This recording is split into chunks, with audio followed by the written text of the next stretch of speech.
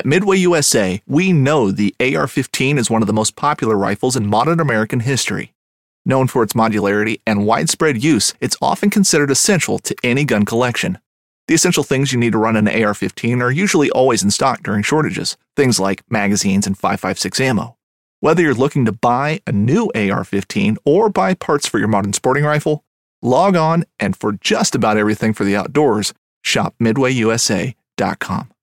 Hunting boots are a critical component of any successful hunt. Whether walking a short distance to your blind or trudging miles through rugged terrain, your feet are carrying the load. Without the right boots, you could give up early and lose out on that trophy just over the ridge. At Midway USA, we make selecting boots for your next hunt easier. With just a few clicks of a mouse, you can decide on what's important, like waterproofing, insulation, size, width, and savings. For just about everything for shooting, hunting, and the outdoors, check out MidwayUSA.com. Welcome to the Elk Shape Podcast. I'm Dan Staten. This is your blue collar, do-it-yourself, self-guided public land elk hunting learning curve resource where we leverage hunting to create more personal development. Our goal is to educate and encourage our listeners to become the best possible version of themselves through hard work, delayed gratification, and being accountable to themselves.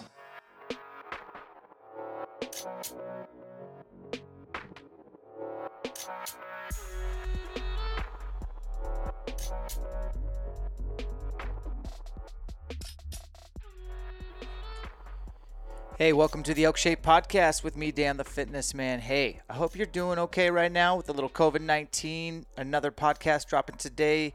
I just want to help keep your mind straight, and we're bringing on John Barklow of Sitka Gear.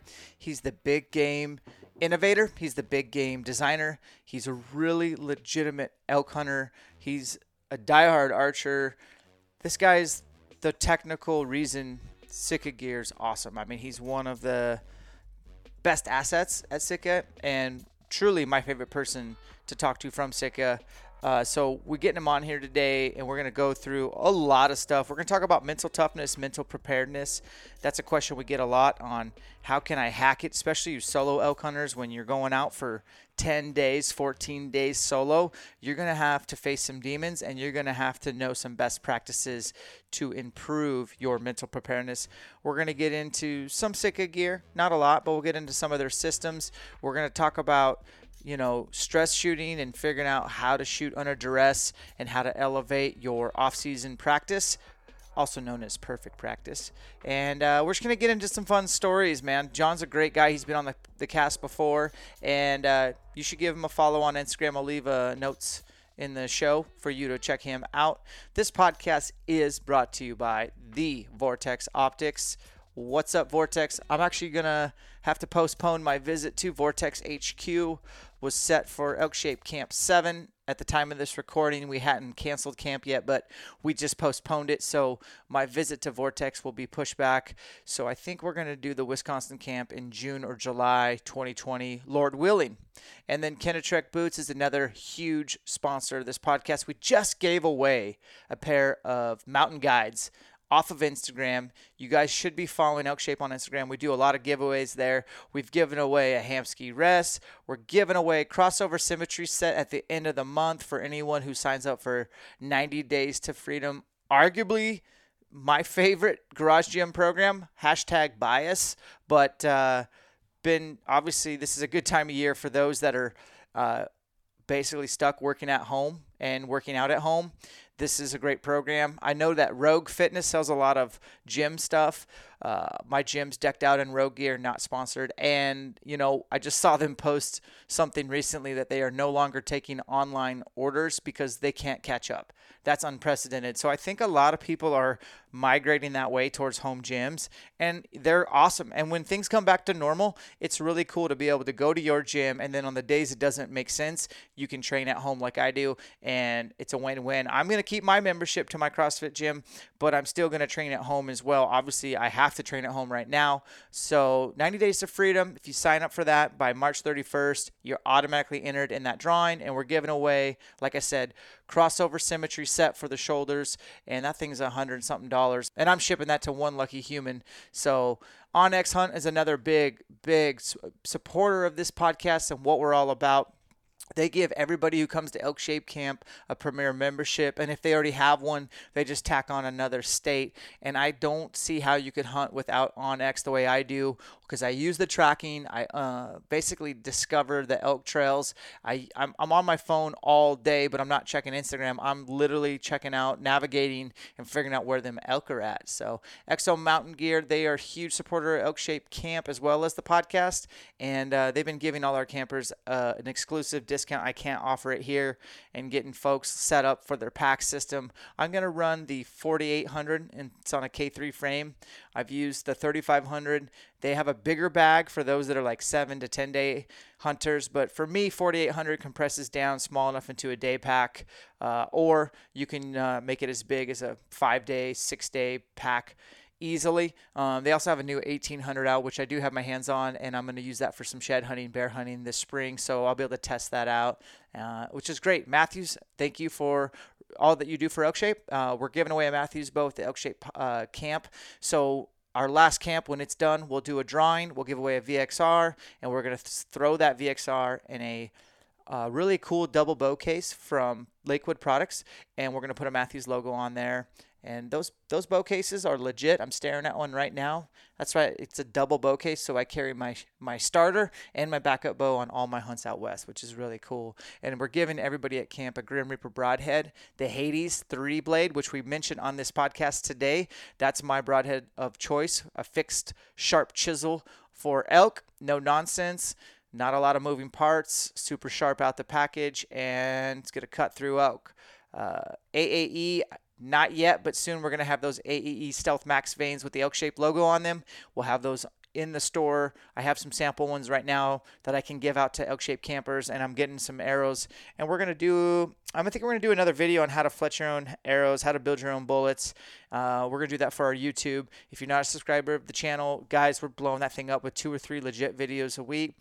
Supplement offer, Wilderness Athlete, 30% off your first purchase. Use the discount code ELKSHAPE30. Save 30% on your first order. Grab everything. Try it all. I love the hydrate and recover. So, and it's not a bad idea with trying to build your immunity to take the greens formula, especially if you're short on veggies. I haven't been grocery shopping. My wife's been doing it, so I don't know how the shelves are looking. But if you're doing social distancing, your vegetable intake might be down. Backfill that with a greens formula without a doubt. I'm going to use the AirPad from Climate this year. That is going to be a game changer. And the little backcountry pillow, Elk Shape 20 at climate.com will save you 20% off. That's Elk Shape 20. Thank you, thank you, thank you. Appreciate you guys. And then the cool things we're giving away at Elk Shape Camps, Tight Spot Quiver, Black Gold, both those companies out of Montana. Giving me those prizes to give at camps is awesome. I always find the right person to give those to, which is huge. Same with Off Grid Food Co. Their macronutrients are definitely Elk Shape HQ approved, and they're out of Washington, and they taste the best, and that bison and mac is the best ever. They have really good trail mixes and breakfasts, and their macronutrients, protein, carb, fat is the best. That's what we got going on. Hopefully we're doing another bow build on my Last Chance Archery stuff. I got a home pro shop waiting for a VXR 28 to arrive.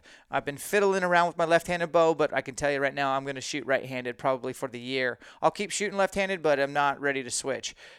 Spring bear's right around the corner. We got wolves. We got sheds. If this lockdown continues, I'm going to have to really step up my game and get out of the office and get outside. So you guys have a lot of choices when you listen to podcasts. We appreciate you picking this one.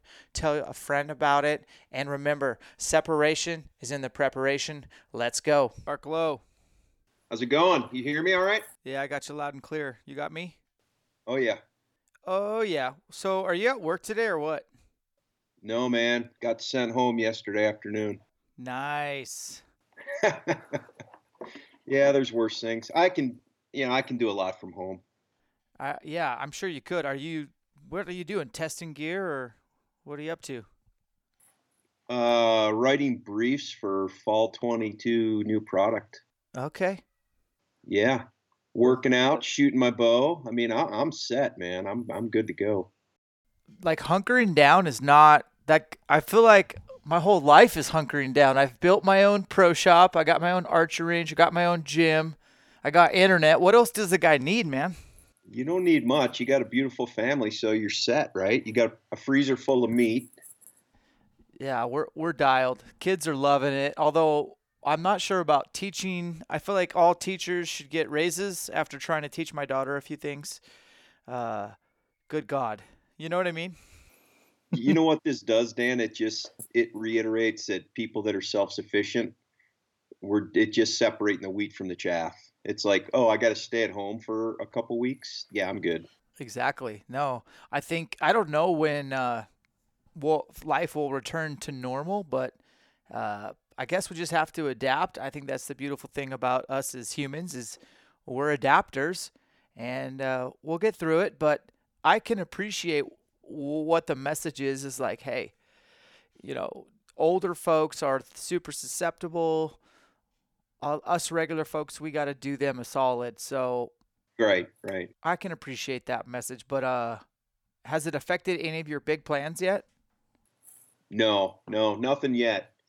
Nothing yet. Starts going into May at May, right? I mean, May. I mean, I'd still go black bear hunt, but or turkey hunt, but we've got some field testing trips for some stuff, and that may start to get affected in May. So hopefully, we'll see. We got a month, a little over a month. What, 6 weeks till that happens? What about you? You I got don't. any of your elk shaped camps? Yeah, so Wisconsin's at the beginning of April, and I don't know, man. I booked a couple extra days so I could go to Vortex Optics and hang out. An extra day at Matthews. I don't. I think both those guys are closed down right now. So Are they? I emailed all the campers and said, "Hey, we're gonna make a call next week." Yeah. So I got. Oh, I'm gonna give it a few more days, probably about 10 days, and then I'll make a decision. But and then Colorado is into April. That would just suck, man, if I couldn't do either one of those. But I would get a lot of shed hunting and bear hunting and turkey hunting in. So I don't know. I Yeah. Well, beginning of April may be tough, but hopefully by the end of April we're good. We had you on the podcast over a year ago, believe it or not. Yeah, that's what I was looking at. I was like, good Lord. So in the last year, what have you done that is exciting that you like instantly comes to mind, that you're, proud of? Like, what have you done well in the last year, man? Like as a human being Sure. or Yeah. I believe that's yeah, you're a human. Let's hear about that stuff. yeah, so the couple big ones that come to mind is quit drinking. And I'm not going to tell you that's going to be for the rest of my life, but quit drinking. Really kind of shored up. I think I talked to you a little earlier about, my morning routine has changed. I just realized that, to be a better human being, I needed to take care of myself first so that I could be a better human being to everybody else, work, family, etc. So, been doing that for over a year actually, but just really solid, consistent. I mean, I've been doing it for 30 years, but just a dedicated renewal to it. And then something that I'm not sure how you feel about this or what your thoughts are, but also been doing a little over a year this intermittent fasting, Ooh, which yeah. is for me and my body type, dude, it's been great. So honestly, you put all those three things together. This is my 50th year on the planet. I'm gonna be 51 the end of the month. Um, I've had to modify my training a bit. Recovery's a little slower, but other than that, 50's been pretty good to me. I've made 50 pretty good to me. I've worked at it. So, anytime somebody does significant changes like that, without getting too personal, like there's always a tipping point that kind of will jerk a synapse, emotional response where it's like, that's it. I'm not drinking. I'm intermittent fasting, and I'm making myself a priority. I'm training in the mornings. Was it just a buildup, or was it like a specific episode where you're like, No, it was a slow roll. I mean, I spent 26 years in the military. Um, did a lot of cool stuff, but just that world and that environment, not making excuses, but it's it's high stress and you're running around with a bunch of type A's and the reality is, my 49th year wasn't all that great. I mean, I started to, get aches and pains that I hadn't had before. And, like I said, I'd always been disciplined. I've always worked out.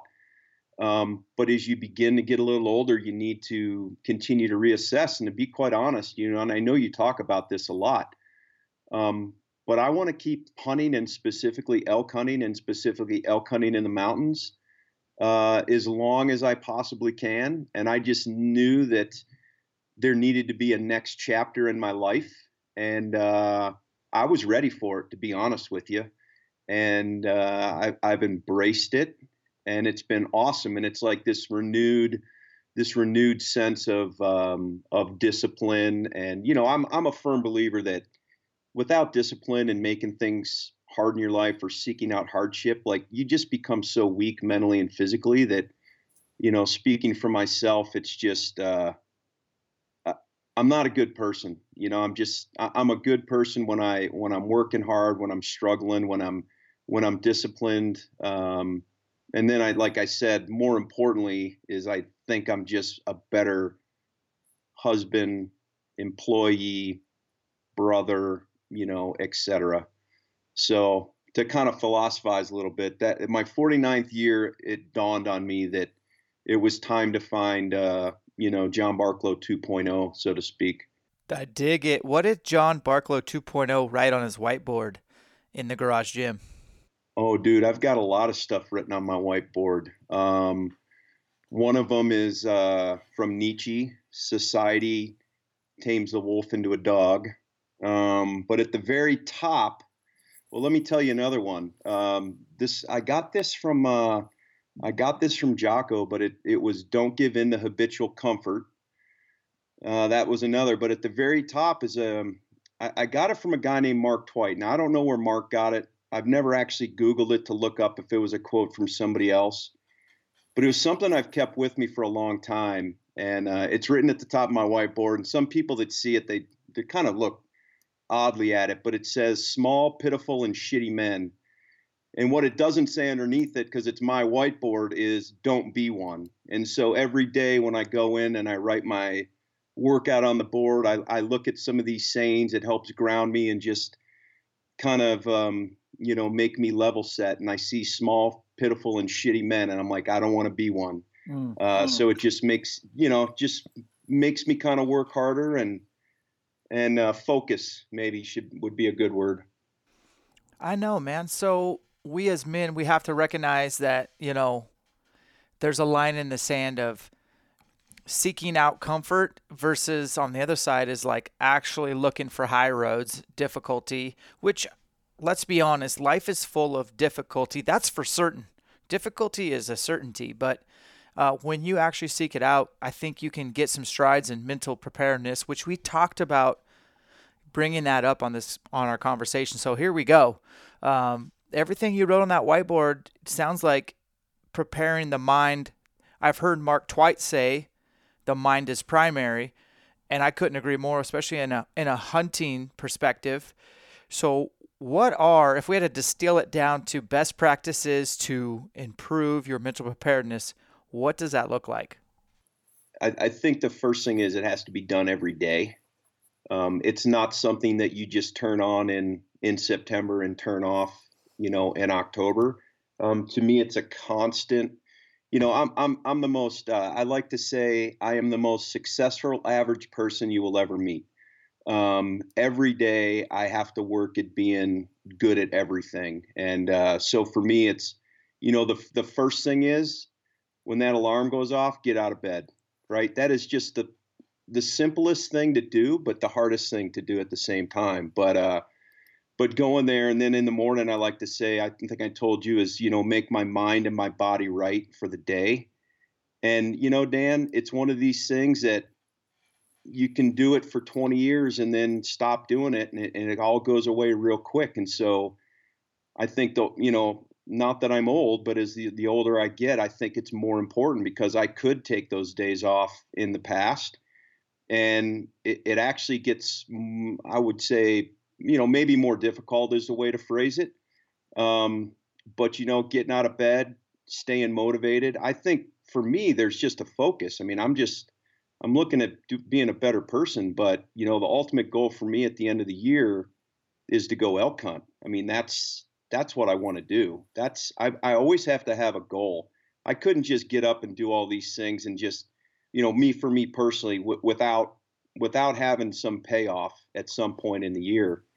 Um, but that's the first thing is, and then I can go and start my day and face society and deal with whatever work or, family challenges. Cause I've already challenged myself. I've already done what I wanted to do, shot my bow, worked out, all those kind of things.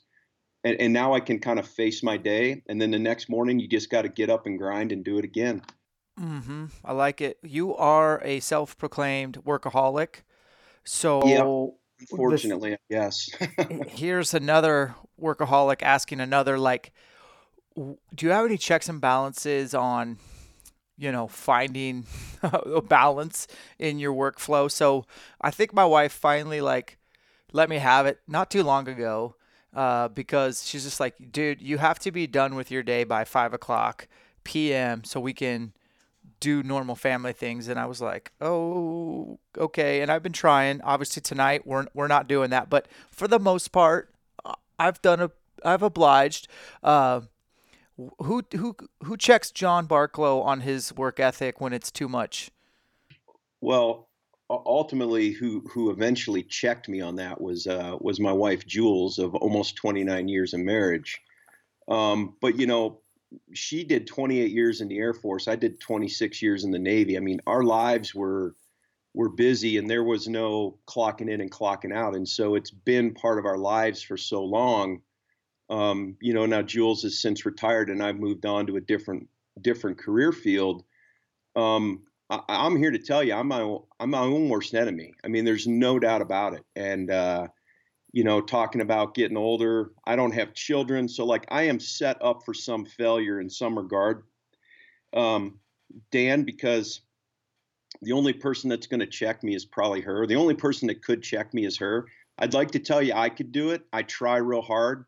I'm not real good at it. And so I'm working at it. I really am working at it. And she's kind of told me that, now's the time to start cashing in on some of those vacation days I've saved up. And so I've made a commitment to that. Full disclosure, I just got back from a week in Hawaii with her, where I chose not to go hunt. We just went and hung out. It was awesome.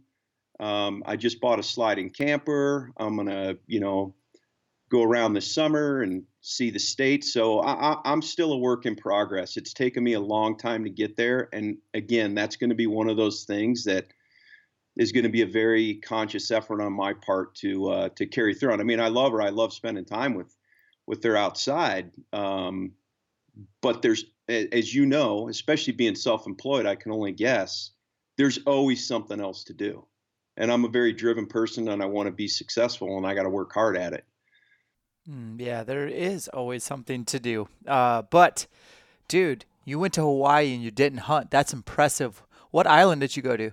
That's a good first step, isn't it? Holy smokes. Like, I'm planning to go to Hawaii with my wife. We went 2 years ago, and we've saved some loot on the side. And I was like, we'll go when we pay our house off. Like, we're on our last kind of Dave Ramsey, let's say ish. I'm not a huge Dave Ramsey guy, but I like the snowball effect of paying off debt. So I was like, June 2021, house is paid off, we'll go. But I'm going to go 3-4 days early so I can hunt a little bit with my buddy in Maui. And she just rolls her eyes. But how did you do it, man? How did you not hunt in Hawaii? Well, I might do that next year and go a few days early, but I needed it, and I knew right away. And I've got really good friends. We went to the Big Island, Kona specifically on the Big Island. I've got plenty of good friends there that would take me out fishing and spear fishing and hunting and I just realized that if I started packing my bags to go on a bow hunt when we were in Hawaii, it would totally detract from what I was there for. Yep. And I've been to Hawaii and hunted it before, so I've been fortunate in that regard. And I could certainly give up a week to hang out with my wife and some friends. And honestly, dude, I didn't miss it. I mean, it was it was actually good to not have a full agenda. Mm-hmm.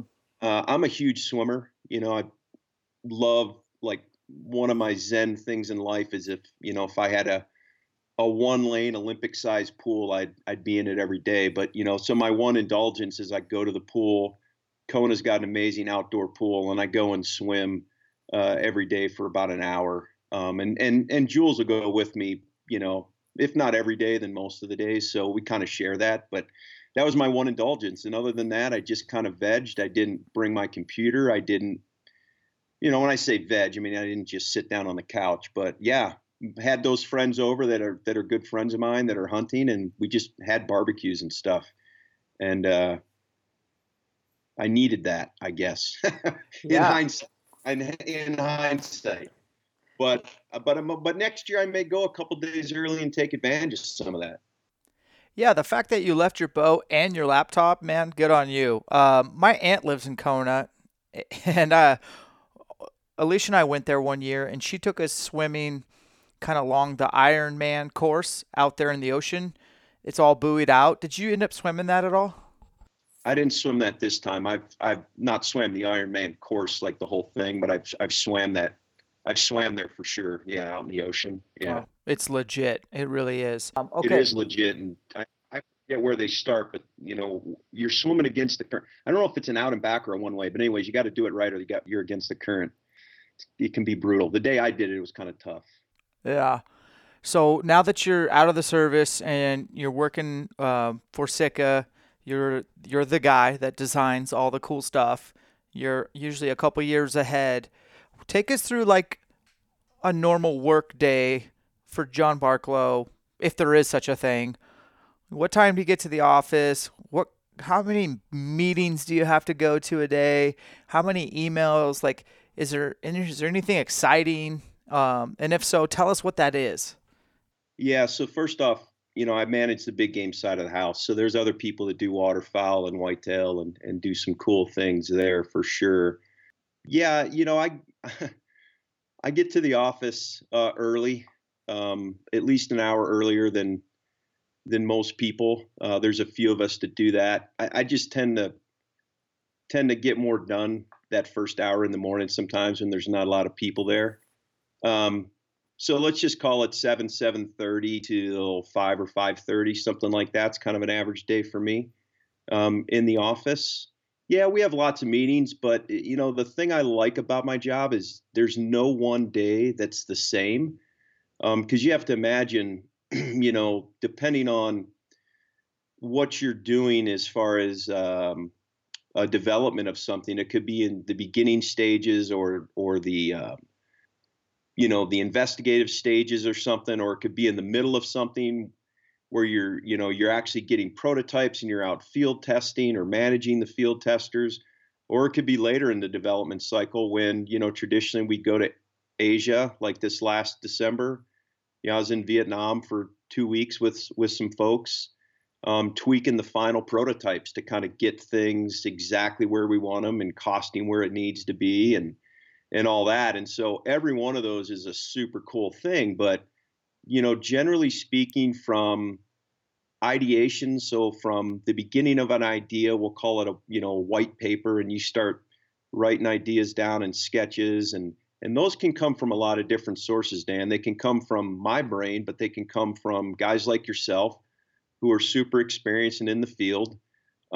Generally, I don't open it up for legal reasons to just the general public to have access to me with ideas, because it could get a little weird if, let's say I was already working on something and somebody told me an idea, and anyways, it'd just get weird. But we surround ourselves with a great group of people, but from that ideation to actually bringing it to the consumer could be anywhere from 2 years on average. I say several projects we'll have coming out next year, or 3 years.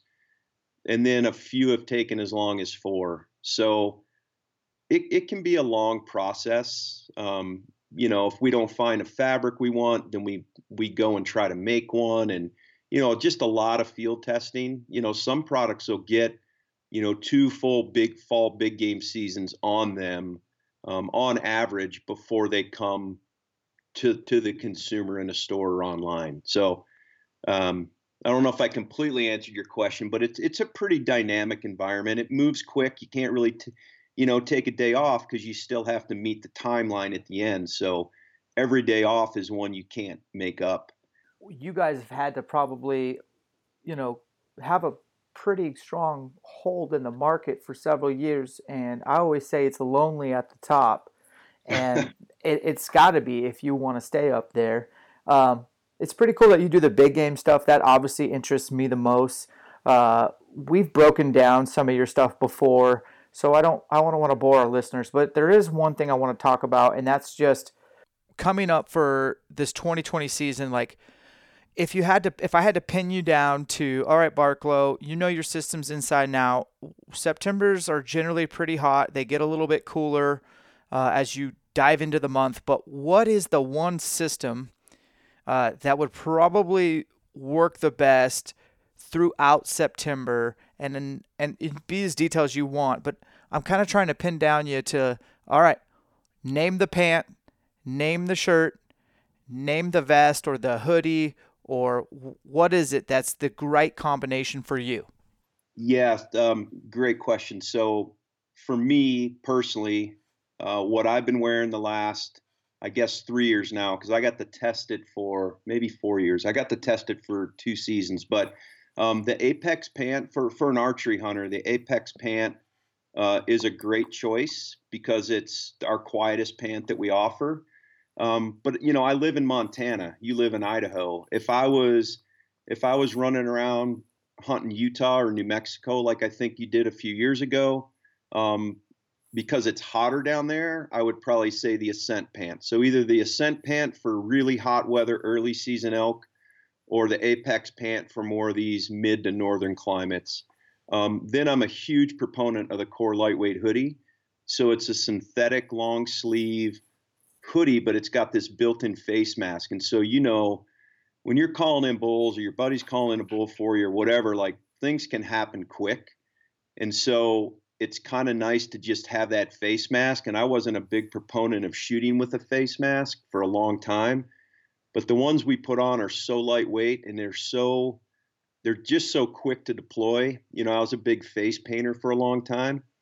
So anyways, Core Lightweight hoodie. And then the next one would be what's called the Apex hoodie. And so that's like a mid-level. So that's kind of when it gets a little cool in the mornings, that kind of thing. The Apex hoodie has elbow pads if you want them, but if you don't, you can remove it. It's also a mid-weight wool that's, kind of keeps the stink down and keeps the warmth up.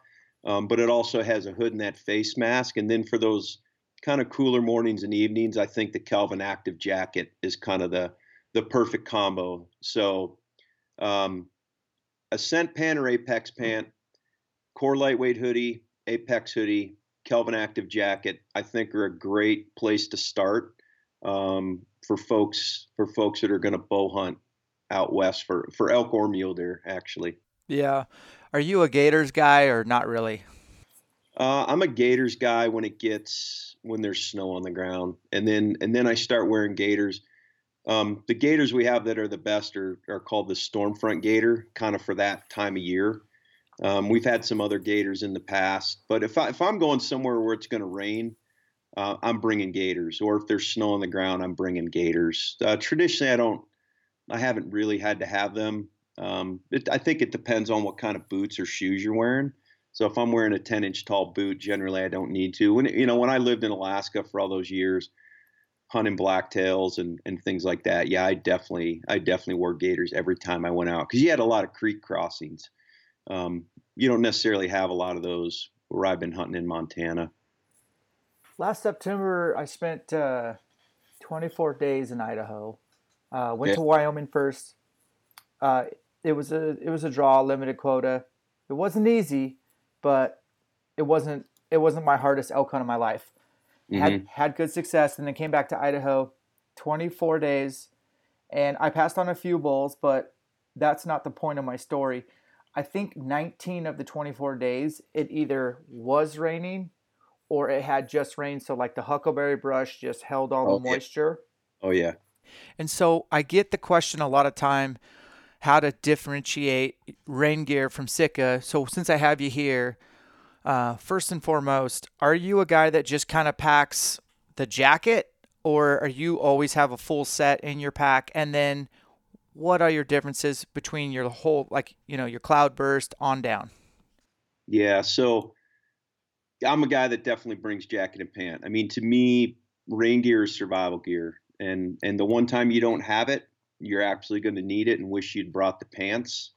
Um, because a lot of people, to your point, Dan, a lot of people don't understand that it could be a bluebird day, but if it rained either the night before or you're hunting rosies in the jungle in the Pacific Northwest and there's dew on those ferns and stuff, and you go walk through there, you're going to be wet from the waist down, and it's going to get your socks wet at the top of your boot, and the next thing you know, you're going to have wet, blistered feet. So, yeah, for sure, I bring rain gear, jacket, and pant for that type of hunting. Because I don't always backpack, but I put a lot of miles on. I generally bring our Cloudburst rain gear. I think that's the most versatile. That kind of sits in the middle of, kind of that sweet spot of versatility. We also make one called the Thunderhead that's got a brushed face. If you're doing a lot of miles and a lot of backpacking, it's not one that I would recommend, but it definitely is quiet. So those guys in the PNW, who are hunting those ferns and things like that, and just thick. And I know you hunt the same thickness up north. That's a good option. And then if you're a guide or just, want something that's the most durable, then we have our Stormfront. But really, although it's an incredible product, it's really more of a guide-worthy product. You're going to put 200 days a year on it. That would be what I would recommend. So, the Cloudburst jacket and pant. And then if I'm working in your neck of the woods, yeah, I'm definitely bringing those Stormfront gaiters. And then, what I like to do is put the gaiters on and kind of keep them on. And then I run the rain pants over top. So there's an overlap, and then you can cross streams. You don't have to worry about water running down the pant leg and into the gaiter. And it's just a great combination. If you are hunting in that terrain. Is there a downpour jacket as well, or do you guys still make that? We do not. Okay. We do not. But stay tuned because we have something crazy exciting, really nice coming out. Not for 20, but super early 21. Yeah. Okay. Right on. Yeah. That answers that. But Dan, to go back to kind of circle back to where we started, your example of grinding it out for 24 days in your home state. You don't just build that mental discipline and fortitude the day you start elk hunting. If you hadn't done and lived the life you live and grind the way you grind day to day, that intestinal fortitude is just not going to be there. And I'm sure even then there were days, if you're like me, day you struggle here or there to want to get out of bed, but it's the way you live. And so it's not this huge crazy upset of your life. You're like, oh no, I've been here before a lot. And, and then you just keep grinding, right? Elk hunting is a grind, especially like, some pretty educated animals, some high hunter density areas. Man, it is just a matter of putting your best foot forward every day. And eventually I think you'll get your opportunity, probably when you least expect it. And hopefully, you're in the right mind frame to capitalize. I feel like that's where a lot of hunters just don't capitalize when that opportunity is there. Yeah, no, I agree. I mean, well, because you never know when it's going to come, and when it shows up, you can't be running on empty. I mean, you still have to be able to have something in the tank mentally, cognitively, and physically, right, to capitalize on that. Yeah, I think that really just stems from being comfortable with being uncomfortable. And like you said before, it takes reps. I like learning from other hunters, man. And you've hunted with a lot of hunters. I'm going to put some pressure on you to maybe share a story or two of somebody that maybe everybody would know of that you've hunted with, and you were like, this guy blew my mind. This girl blew my mind. They did this while hunting, and it was exceptional. Best practices, whatever. It's kind of a different question, but I know you've hunted with some cool people, so I want to live through you a little bit. Yeah, I have been fortunate enough to hunt with a lot of people. I'm not sure if I don't know if a lot of people know the gentleman I'll talk about. Maybe just to start, but his name's Tyler Jonerson, and he lives here in Montana. He's one of our field testers, and he's kind of a modern day Jeremiah Johnson. He's crafted his whole life around living in the mountains, collect sheds for money, films, guides. But I've got to hunt with him several times, and I give him most of my elk hunting success credit. And he said to me one time, well, let me frame it up before then. He's also a houndsman, so he runs hounds. Oh, dude, that's the guy on Instagram, Hunt Solo Ty. On Solo Ty, right? You guys have to follow this guy. He's an Oh amazing. my gosh, I'm so glad you mentioned his name. Okay. So anyways, he runs dogs and he hunts these cats. And he doesn't necessarily do it to shoot these cats. He does it for the chase. He loves it. But he said what he's been able to extrapolate from following these big toms around the mountains and how they hunt and coming across a kill and being able to see in the tracks like where the cat went, how he ambushed the elk or the deer, that he's become a better hunter for that. And so, I've been able to extrapolate some lessons from him every time I hunt with him. It's been amazing. Elk and antelope mainly. I've hunted little deer with him.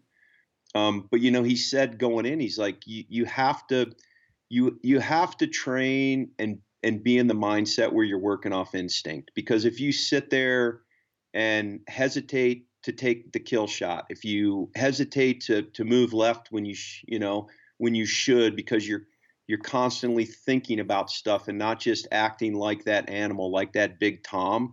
He said, success and failure could be the difference in just a few split seconds. He says you're just not going to have the success that you want.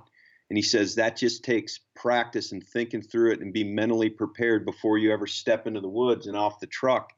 And man, I'm looking right now at a big bull on the wall, and I just give him all the credit, and we just were working together in a zone, and an opportunity presented itself, and he was filming me, and he said, "Don't wait on me, and I won't wait on you." And I've just always taken that lesson and told people, like, you have to know what you want, you have to know how to do it, and you have to be on kind of this instinctual autopilot, or you're just going to have opportunities slip through your fingers.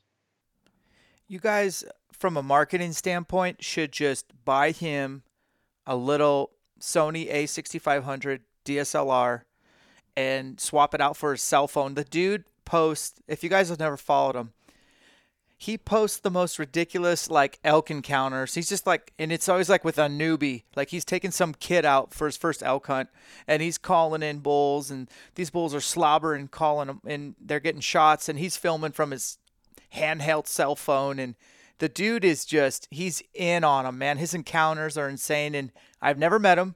I've only just seen some of his stuff on Instagram, and it's always worthy of a good watch. Yeah, I forget now off the top of my head. I'll get it wrong, but I'll take a shot at it. But I believe that, like I said, he does a lot of filming. I think he's filmed three or four world records, maybe 5 world records. He's been on the hunts where guys have him filmed or he's filmed. A lot of them sheep. And he's just an amazing guy. Like, when you take him out there, he's not to call him a cameraman would be absolutely doing him a disservice. Like, he is absolutely an asset to the hunt. Yeah, he's a great guy. Definitely people do a lot. They would learn a lot to follow him. Yeah, I want to know more about him, man. He's intriguing. Is he out of Bozeman area? Yeah, he is. Yep. Gotcha. Yeah. Grew up here, around here. Yeah. Have you actually had a chance to hunt mountain lions with dogs yet? No, I never have. Generally speaking, that time of year is pretty busy for me. So I haven't had a chance to. I've had the opportunity. I just haven't had the chance to go. He's certainly made the offer. Have you done that? I did. I went last. That's right. You killed a nice big tom, didn't you? Yeah, we went last year, and I wish I could go do it every year. It's really? It's awesome. Even if you don't get one and you get to treat a couple cats, I Right. mean, sign me up. It's hard, and all credit goes to the dogs, but you still got to get up early and cut tracks and measure strides, and you got to go through some hellacious loops, and especially in wolf country, it's a little more stakes are a little higher, but yeah, I don't know if this lockdown keeps up, brother. I'm gonna be doing some wolf hunting here in Idaho soon. Yeah, I saw you posted that the other day. Was that a video you'd taken recently where that Yeah, was that chasing? that was last summer, before elk season, and it's not great video, obviously, but I mean you can tell it's a cow running from a gray and a black wolf, and it's on the logging road, man, where uh, the elk doesn't have that great of a chance, you know. Right, right. I think that's why a lot of the elk move out of the high country and back towards their original plains and valleys where they can see danger coming. I think that disbursement is happening, but yeah, I'd like to get out soon. I think they're still breeding. I think they're still hallable. Um, so if I could do anytime I go out and don't take a gun, I'm going to see one. So hopefully I can get out there a little bit. I don't have a snowmobile. That's my one thing I'm working on figuring out. And I don't want a sled, John, to like highline and go. I could care less. I want a sled to just hunt and trap wolves. So I'm working on it.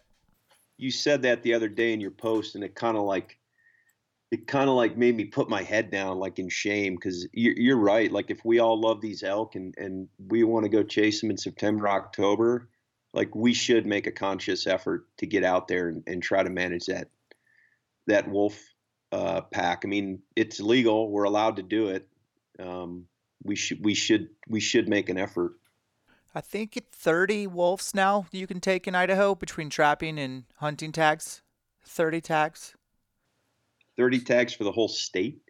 Yeah, no, I'm talking per person. Like, you could go get 30 tags if you knew what you were doing. So, uh, Idaho does recognize it, but we had a guy on here from Stuck in the Rut. They're out of North Idaho, and they've killed quite a few wolves. And they said the trappers are doing outstanding this time of year because the pans aren't getting frozen, and so it's not uncommon for them to literally take out an entire pack in a couple weeks if they do it right. And then unfortunately, you got states like Washington where there is no management in place, and so those wolves just end up backfilling where the last pack got trapped out. So it's pretty frustrating for those guys, but I don't know. We'll see what happens this fall with Colorado. It's going to be on the ballot. I know. Um, Yeah, I mean that's what makes some of those southern states so good. I mean genetics obviously, but there's just not a lot of large apex predators running around down there. Grizzlies and wolves. You know, I know they've got cats, but yeah, it definitely helps. have you had an opportunity to hunt Arizona, New Mexico, Nevada, Utah for elk? I've hunted Utah. I haven't hunted the others. I've got points in all those. Well, I don't have points in New Mexico, but I have points in Nevada and Arizona. I kind of was in Arizona for a while, and then I don't know, years ago, right? And then I got upset about something stupid I can't even remember and stopped playing that game. And so I started a couple years ago back in Arizona. You know, I'm in this like middle ground with a lot of my points. I have to either decide to use them or not, and I think a couple states I'm going to play the long game, but other states like Arizona, I'm going to try to roll through them and maybe Nevada. But I burned 15 points I forget 4 or 5 years ago in Wyoming. So I was a max point holder, and me and another guy cashed in our points, and I mean it was a good hunt. We were the most successful people we knew of, but we had at least one encounter every day. We just never got any shots. But come to find out, we were in an area a unit probably should have been in 2 years earlier. Mm-hmm.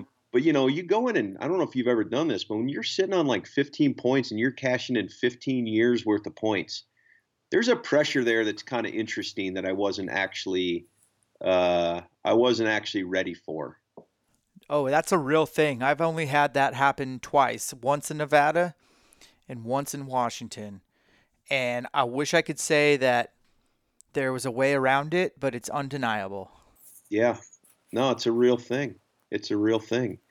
And I'm not saying it took the joy out of it at all, but when you get done and you didn't get a bull and you maybe didn't have the exact hunt you'd imagined and you burned 15 or 20 years worth, and probably statistically you're not going to get that tag again in your life. Yeah, it's kind of an odd feeling. It's not what I necessarily expected.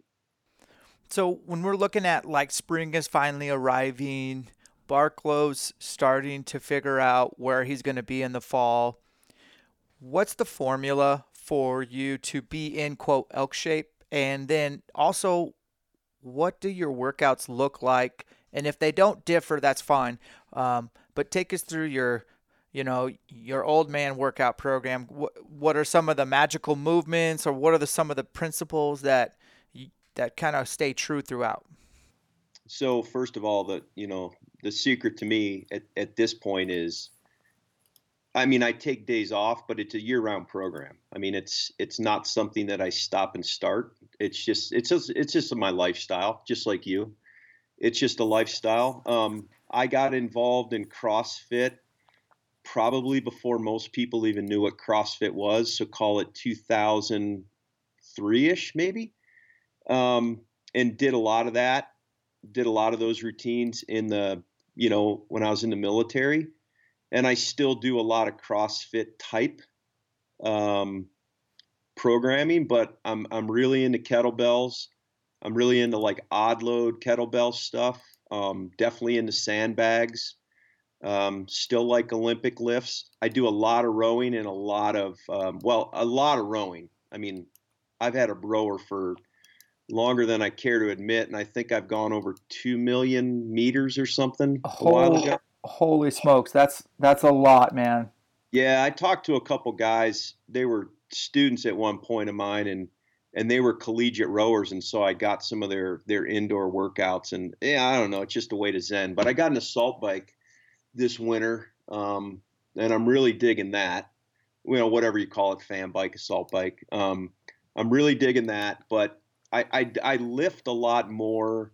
I lift a lot more in the winter, and then as spring comes, I definitely am itching to get outside and start doing some hikes, some weighted hikes, step ups. You make them look great, Dan, but they're not my favorite thing in the world. It's a good time to listen to podcasts when you're working out. For me, I think music is false motivation, so I try not to listen to music. Anyways, that's another story. But yeah, I start hiking and definitely getting the 3D range out and shooting outside. And, I think Spring Bear is a great opportunity to test all the new gear that you've bought, any new boots. Like, I think that's the perfect time to really do it. New pack, break it in, practice your fire making when it's still wet out and there's snow on the ground and conditions are tough and you're not going to burn the west to the ground. I think those are all great things.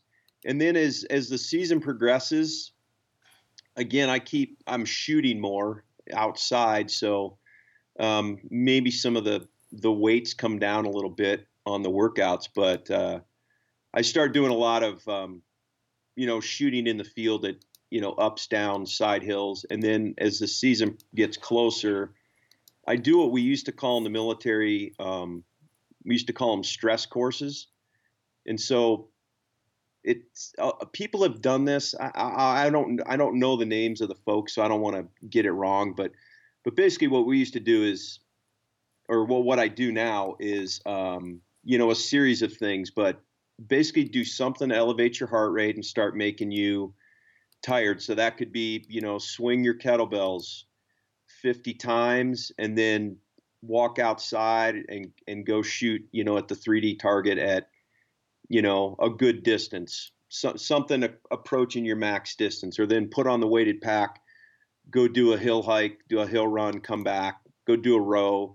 And what I've been able to do, and I don't do the shooting for time per se, like we say I would have with a handgun, but I'm trying to bring my heart rate down. I'm trying to get my sight picture. I'm trying to work through my shot routine.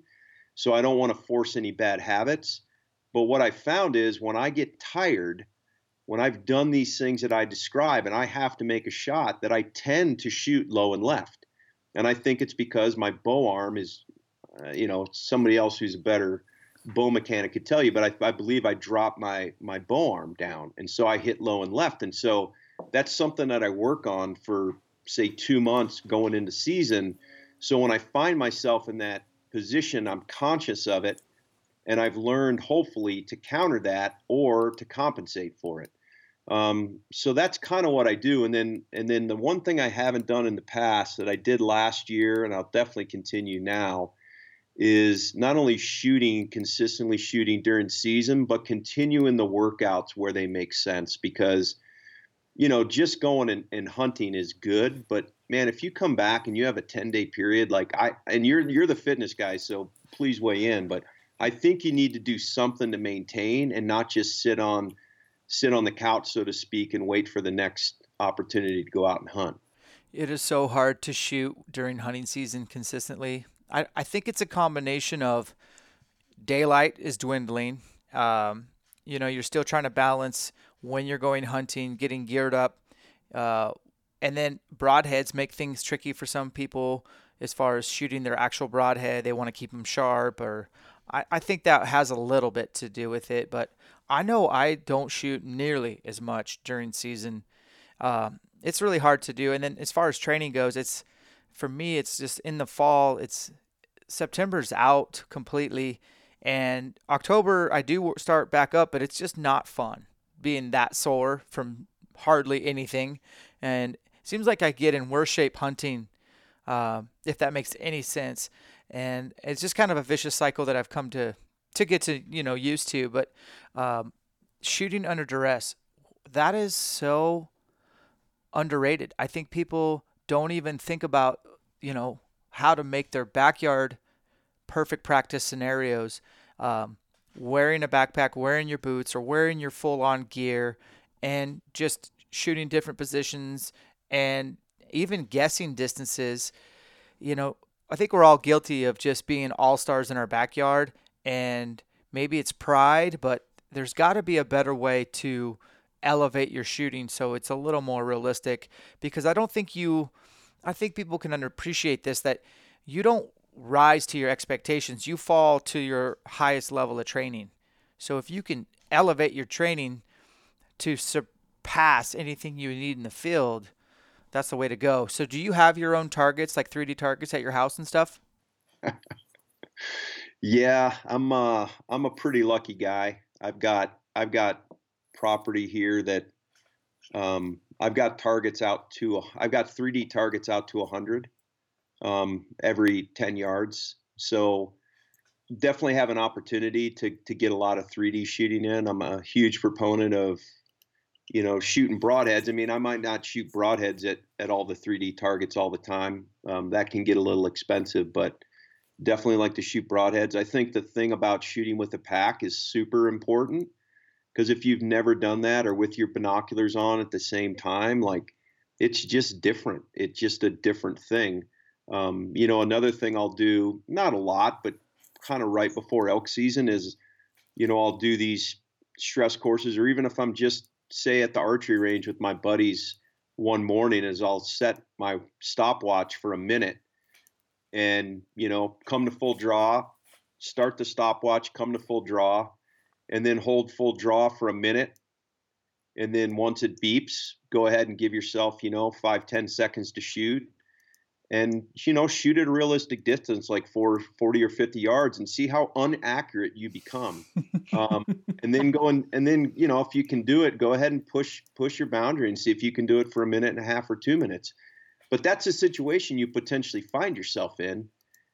And you just want to make sure that, if you've been there and done that, then that fear of the unknown is just going to help you be more successful, and you're right. You fall to the lowest level of your training. And, I trained guys for 20 years, and, so it's in my DNA to want to do that. And I've gotten some guys at work that come out and do some of these stress courses now too. So it's kind of a fun thing to do. Oh, it is. I'm jealous of your archery range, but I'm coming for you. Look out. I'm going to build it. I'm not sure. I think I'm going to roll with outdoor bag targets, and I'm going to do a little fence posting and a little concrete and kind of stagger them out. And I have out to 100 as well. And it is such a blessing to not have to worry about sharing range time with others, the amount of time it takes to drive to the range. Some people don't even have those things nearby, so they're stuck with 20 yards in their basement or backyard. And so, yeah, man, we're super lucky.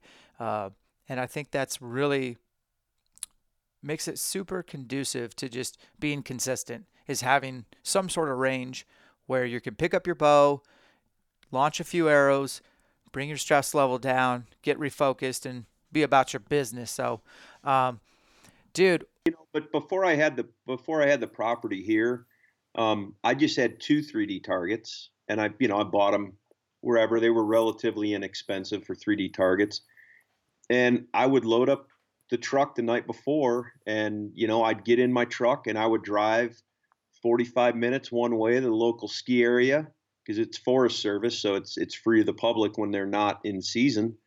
And I'd set up my targets and I'd shoot in the morning before work, and I'd roll out of the house at 4 o'clock in the morning, and I'd go to work by 7:30, and I'd get all my shooting in. So there's ways to do it. It's certainly more convenient the way I have it now, but I've been doing it for a long time because it's just, one, I enjoy it, but it's just that important to me, and I know it's that important to you. And it doesn't matter if it's bag targets. I mean, shoot something. I mean, I'm a big proponent if you can. You know what I did, Dan, real quick? Years ago in Alaska, when I didn't have access to 3D targets because it was so expensive to ship, I'm not the greatest artist, but I drew up, I still have a couple of them, a bull elk, a mule deer, I think, and a brown bear, out of 3/4 inch plywood. And then I cut out realistic kill zones. And then I'd painted them up and everything. And then I'd stake the targets out, but the kill zone had a bag target behind it. So I still got, I'm a big proponent of visualization and training. And so you still get that visualization of picking a spot, seeing an animal, putting it behind the shoulder, all those things. So I'm not going to say I've kind of done it all, but I've definitely done it long enough that I've had to work through it, and I've just worked my way up to the position I'm in now, just like you have. I love that, man. That is so cool.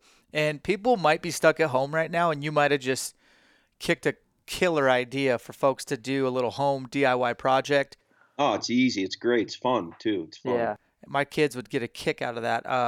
Speaking of bows, man, like, do you have your starting lineup for 2020? Do you know what rig you're going to go with? It's funny you say that. So I got a Hoyt RX4 Ultra right now. I just kind of finished the tune on it. I normally shoot in the factory strings and then replace them with some aftermarket just so I have an extra set. Got that going. I'm still a little on the fence with arrows though, Dan. I'm a big Easton guy, so I've been shooting Axis and FMJs for a long time, but I'm seriously considering this micro diameter Pro Comp. They're kind of like an FMJ injection, but anyways, they're a carbon outer core aluminum inner. I've had them for a couple years, and now they're actually making a hunting version of it. But I'm always playing around. I'm a bow mechanic just like you. But right now it's at RX4 Ultra. Right now I'm going to shoot an Axis 340 with brass, and then I think John Dudley. Whenever this thing blows over, I'm going to fly out to his house. I think we're going to build up one of those PSEs and give that one a run as well. That'll be really fun to shoot that bow and see for yourself if it lives up to the hype or if it's something that you just shoot lights out. You know how it is when you just have that bow that it's undeniable. Talk to me about these Pro Comps. So it's like the inverse of a FMJ? Yeah, well, an FMJ injection. But the nice thing is, so it's a 4 mil. Right. It's a 4 mil arrow. It's got aluminum core. It's got carbon on the outside. It takes a deep 6 knock. But the cool thing is, and I was never been a fan of outserts. Shot some other brands. I just didn't like them. They don't spin. Anyways, lots of problems. And but these Easton outserts for these pro comps, which allows you to shoot any broadhead. You don't have to just shoot a deep six. Right. It is the best outsert I've seen. It goes really deep into the shaft, which I think helps the strength. If you cut them well, everything mates up. And so I'm just playing around with them right now. I've had them, like I said, for at least a year. And but the penetration, even on a target, it's twice as much penetration with the 4 mil as it is with the 5 mil shaft. Oh, I believe it. So it's got me intrigued. And you can run a smaller vein. And it's I shoot a fairly heavy arrow, but I can shoot kind of a mid-weight arrow. But I just think this thing, I think even on elk, this thing is just, it'd be a killer. If I can get them to fly well out of this bow, I don't see any reason I couldn't. I just think so anyways, it's early enough. I might work the pro comp up for bear season and just see how it works. Like I said, that now's the time to try stuff. So they're not cheap though. If you're online right now looking for one, Dan, like the price tag could set you back a little bit. That's probably the biggest detriment to them. But man, they are just an outstanding arrow because they came from the outdoor field industry. So I mean, weight, strength, spine, straightness, all that stuff is just incredible. Oh man, you just opened a rabbit hole. But I know arrows. If you come to my barn sometime, you'll see I have an arrow problem for sure. yeah, we're coming out in June. I'm gonna connect with you if you're in town. Are you gonna come out for one of your camps? I'm gonna help Ryan Lampers with his camp. Oh, right on. Cool. He's got a couple, and I'm slated to do one of them. So I'll be in the hood, and I'm bringing the whole family with me. So it'll be fun. We're actually gonna swing through. After the camp, we're gonna hit up Yellowstone. Oh, nice. I mean, it'll be good. I want the kids to see it. But I'm really stoked to go hang out up in Stanley, Idaho for a few days. We're really looking forward to that. And then we'll just work our way back. But back to broadheads and deep six. I got a question for you. Like you've killed a lot of critters. You're a bow geek, level 10. Anytime I make videos on YouTube about broadheads, I know that's going to pop. I know it's going to hit hard. It's going to get a lot of views. But it's also going to get a lot of comments and a lot of opinions. And so let's just go like historically last 5 seasons. What has been your go-to broadhead for elk? And it doesn't have to mean that it's the only broadhead, but what have you tried and what do you feel like you're leaning towards using this year? Yeah, so every year I try to, pick 3 different broadheads that I haven't shot before, and I start shooting them. I don't have a shooting machine. It's probably the only thing I don't have, but my buddy's kind of strong arming me to get one. But so I'll try different broadheads and see what's out there. So I probably shot, certainly not all of them, but the vast majority of them. And really at that point, what I'm looking for is arrow flight, consistency and weight. Do they spin well, or do I buy a whole pack of 3 that doesn't spin that I can't use? Sharpness, durability, etc. But really in the spring, I'm looking to see if they'll fly. I've shot probably since you said 5 years, so since 2015. The Ramcat original broadhead, which is like an 1 3/4 cut. It's a fixed blade, but the blades are kind of bolt on. Man, I have killed stuff, bulls for sure, that haven't gone 100 yards. I mean, just devastating. And I believe every one of those broadheads I got back and used as a practice head after the fact. So I know those work. Also the last 2 years, I guess. So yeah, the last 2 years I've killed bulls with the Trypan, the Rage Trypan, which I'm not embarrassed to say that, but I didn't ever think I would say that. Um, and I don't know what it is about that specific broadhead. So not the no collars, not the all the others, but that Trypan. Um, the bulls I've shot with that Trypan, I don't think have gone more than 50 or 60 yards, and the blood trails have been insane. Mm-hmm. Now, knock on wood, I've not hit a bone, and I think that I don't know what the outcome would be if I did that. And so for this year, I am again looking to see what's out there. I've got some real good ones to fall back on. The Wacom 4-blade has flown really well for me, really sharp, spins great. Just haven't shot anything with it. The traditional Exodus seems to fly really well. Seems to be like a bulldog. I don't think it's going to get beat up too quickly. But I'd like something.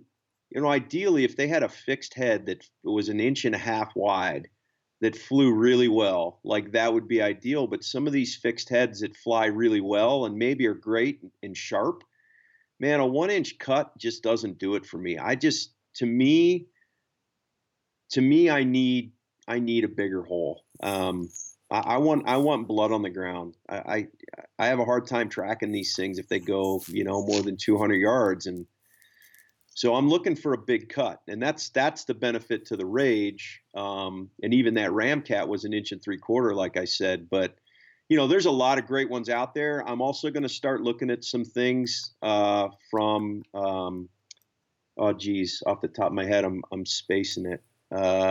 Which ones do you shoot? I'll think of the. Yeah, the last couple years I've been shooting the Grim Reaper's Hades. It's the micro. The Grim Reaper. That's exactly what I was trying to think of. That's why I thought yeah. I'm looking at Grim Reapers. Talked to a guy at Western who actually works for him, and I actually know a couple guys, the Skousen brothers, who shoot for him, and they kill stuff, big bulls every year. And so I need to take a hard look at what Grim Reaper's doing. Again, I've shot them before, but I need to look at what they're doing. You're shooting the Hades?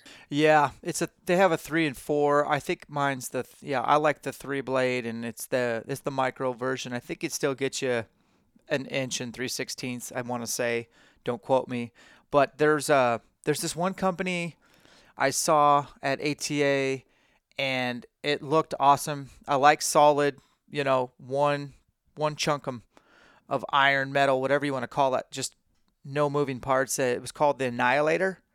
I think that's the name. And I talked to one of my buddies into trying those because I shoot for Grim Reaper, and I'm happy. But he was asking me, and I'm like, give those Annihilators a shot. I think the downfall to those is, you can resharpen them.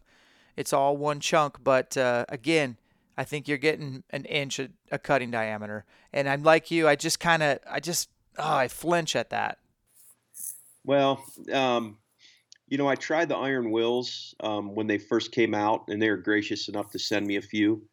And I really can't say enough good about them. They're an incredible broadhead, but I think they were only an inch. Don't quote me on that. And they had little bleeders. Just an amazingly well built broadhead. But I think now they have like a wide cut version. Yeah. And I think Aaron Snyder's talked pretty good about them, but. I've not had the best luck, honestly, I'll still call that a 2-blade, even though they have little bleeders, but that may be one I think I'll look at as well, just because I think it gets you a wider cut. And I know that they flew really well. The smaller version flew really well out of my bow at the time, like to 60 yards for sure. But every year that's one thing I do is I try to look and find 3 or 4, and there's some good ones out there, but there's a lot that aren't, right? For me, it's saturated, and yeah, I think everybody has their, a couple of like must-haves in a broadhead, and I think if you stick to that and do what you do and just get your hands on a couple, that's why I hand out the broadhead I use. I give every elk-shaped camp athlete. Oh, nice. I just give them one to say, hey, just go test it with your others, and you got to figure out what shoots the best out of your rig. which is important. Let me ask you this. I know we're getting over an hour, but are you guys ever going to dabble into the sleep system market from a Sitka year? Maybe. Okay, I know exactly what that means, and that's really You're exciting. you're gonna have to wait and see, buddy. Okay. I will tell you, I'm really excited about a product coming out. I don't want to piss off our marketing department because I know they want to announce it publicly, but it's in Western Hunter magazine, so I don't know how secret it is, but it's a new binocular optics harness that'll be coming out here, I think, the beginning of May, and I'm super fired up about it. It's been an idea I've had for 8 years. I've got old protos I've put together from different pieces and parts for a long time, and anyway, so that's coming out, and then some new puffy layers. So Ooh, it'll be exciting. We've done it a little different this year. We normally hit the shows and tell everybody in January what we're doing, and this year we want to kind of hold the suspense. So I think this optics harness is the first one to kind of be unveiled. And like I said, right, wrong, or indifferent, it got launched in the Western Hunter mag. So if people are interested, they might go there and check it out, or maybe they've already seen it. But yeah. Oh, I have that on my desk. I haven't looked at it yet. So yeah, the survival issue. There's also an article in the back that I was reading through it, and I'm like, and all of a sudden I see my name in like bold print, and which kind of surprised me, of course. And they talked about the active rewarming drill I did with Adam Yonke and Stephen Drake a couple years ago. So just a good little refresher for people. yeah, everybody should, like, that's one of the the last frontier magazines you got to have for sure. That's like the one I get. So I'm going to check that out. That'll be good. And I'm excited because binos I've gone through, I like FHF. I thought that I have some of theirs. I like Sitka's one that came out 3 years ago, maybe, with the zipper, all one unit. It's really good. It's quiet. It's good. And then Vortex came out with one that only came with the UHD purchase. So you could only get it. And I'm a huge fan of that one. And then I just recently did a test with ADAC and, I think Alaska Guide Creations. And I actually have ADAC right now is what I'm using. And yeah, I saw you posted a picture, I think today or yesterday, wearing one. Yeah. Yeah, it's good. My scent windicator keeps flying out. It doesn't hold that big bulky orange one that I prefer, just so I don't lose them as much. But it doesn't have a zip in the back panel. Yeah. Which is the other thing, but it definitely is quiet and lightweight. And I like that I can open up the harness with one hand and get my binos out. Yeah, 'cause you're holding your bow or rifle in the other hand. Yeah. But so I guess I am a little bit of a snob when it comes. So I'm excited to see this come out. I think bino harnesses is like, you can geek out on those and you'd be surprised how important they play a role in your hunt. Oh yeah. Well, you'll have one coming your way, Dan, so don't worry about that. Oh yeah. Well, we'll check it out. I just don't quite have them yet, but soon, next month, I'll have them in the U.S. So yeah, I'm excited. Well, dude, thanks for coming on an evening and breaking my rule of working past 5. But I think my wife will let this one slide. She says hi she wanted me to tell you hi. And yeah, man, we're excited. I'm going to try to come see you in June. That would be wonderful because I know we've missed each other the last few times. Definitely, man. Well, appreciate everything. And I know that you don't post more than one picture at a time on Instagram. But what is your Instagram handle? So Dan, this is actually big news, and you're not the first you're not the first podcast. I actually announced this on my buddy Andy's Cleared Hot podcast, but I've been thinking, Dan. I've been thinking about changing my socialness. But it's at J Barklow, BARKLOW, at J Barklow. So currently there's only one picture, and what I've done in the past, what Dan's referring to, is I've only posted one picture, and before I post another one, then I delete the first one. And it's always been of me and my cat. So just quite frankly, making fun of Instagram. But anyways, I can picture that picture. That's why I'm laughing, because I've seen it. So the picture on there right now is it's a custom Yeti mug that the guys at Yeti did for me, and it's me and my cat on there. They did for my birthday. But no, I'm actually thinking about delving into this world. I think I got a few things to say, and I hear this social platform called Instagram is a place to potentially do that. So, yeah. So thanks for letting me give the shout out. Okay, well, now I'm excited and I'm anticipating some gold. I just got to stop being scared and do the first one, then I'll be good. Oh, dude, anytime you post, you get so many likes and comments on your one post at a time. It's quite comical. I know, it's hilarious. Here's my request. Maybe, so Insta Story is not as popular as just a post, but if you could just post a stress test or you shooting in your back range, then I would know what you're talking about. So that's my one request, is to see a little footage of that backyard shooting. Well, and so I think that's kind of the point, Dan, is some of these things that, I find unique. Just listen, I was an educator. I was an instructor for 20 years. I'm passionate about it. If I could continue to do it, I would have. But yeah, that's why I love like what you're doing, right? Like what you're doing with your Instagram page, your website, and now these elk camps. Like you're an educator as well. You owned your own gym. Like I know you understand the passion, and when you know stuff that you think can help other people, like you want to do that, and that's kind of the conclusion I've come to. I'm an idiot. It took me this long, but yeah, that's the kind of stuff I want to do. It's not about selfies and self-promotion. It's about trying to help people. That's gold. John Barklow, Sitka Gear, big game innovator, and just one hell of an archer. Dude, thanks for coming on, man. Looking forward to seeing you this summer. Thanks, bro. Enjoyed it, as always. All right, guys. Remember, separation is in the preparation. We'll catch you on the next one.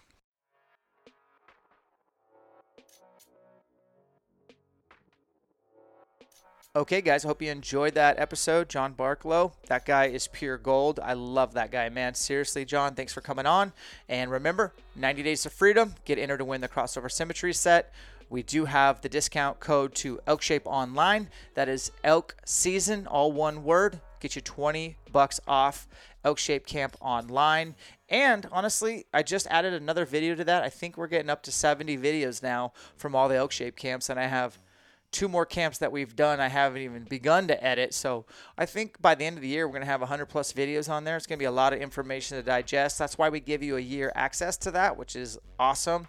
Check out the store, support the cast, keep working hard towards your goals, stay positive, be the leader your family needs during these times. Make sure you know your why, understand delayed gratification, discipline, and stay accountable to yourself. You guys are the best. Keep working hard. Take care. We'll catch you on the next one. I'm out.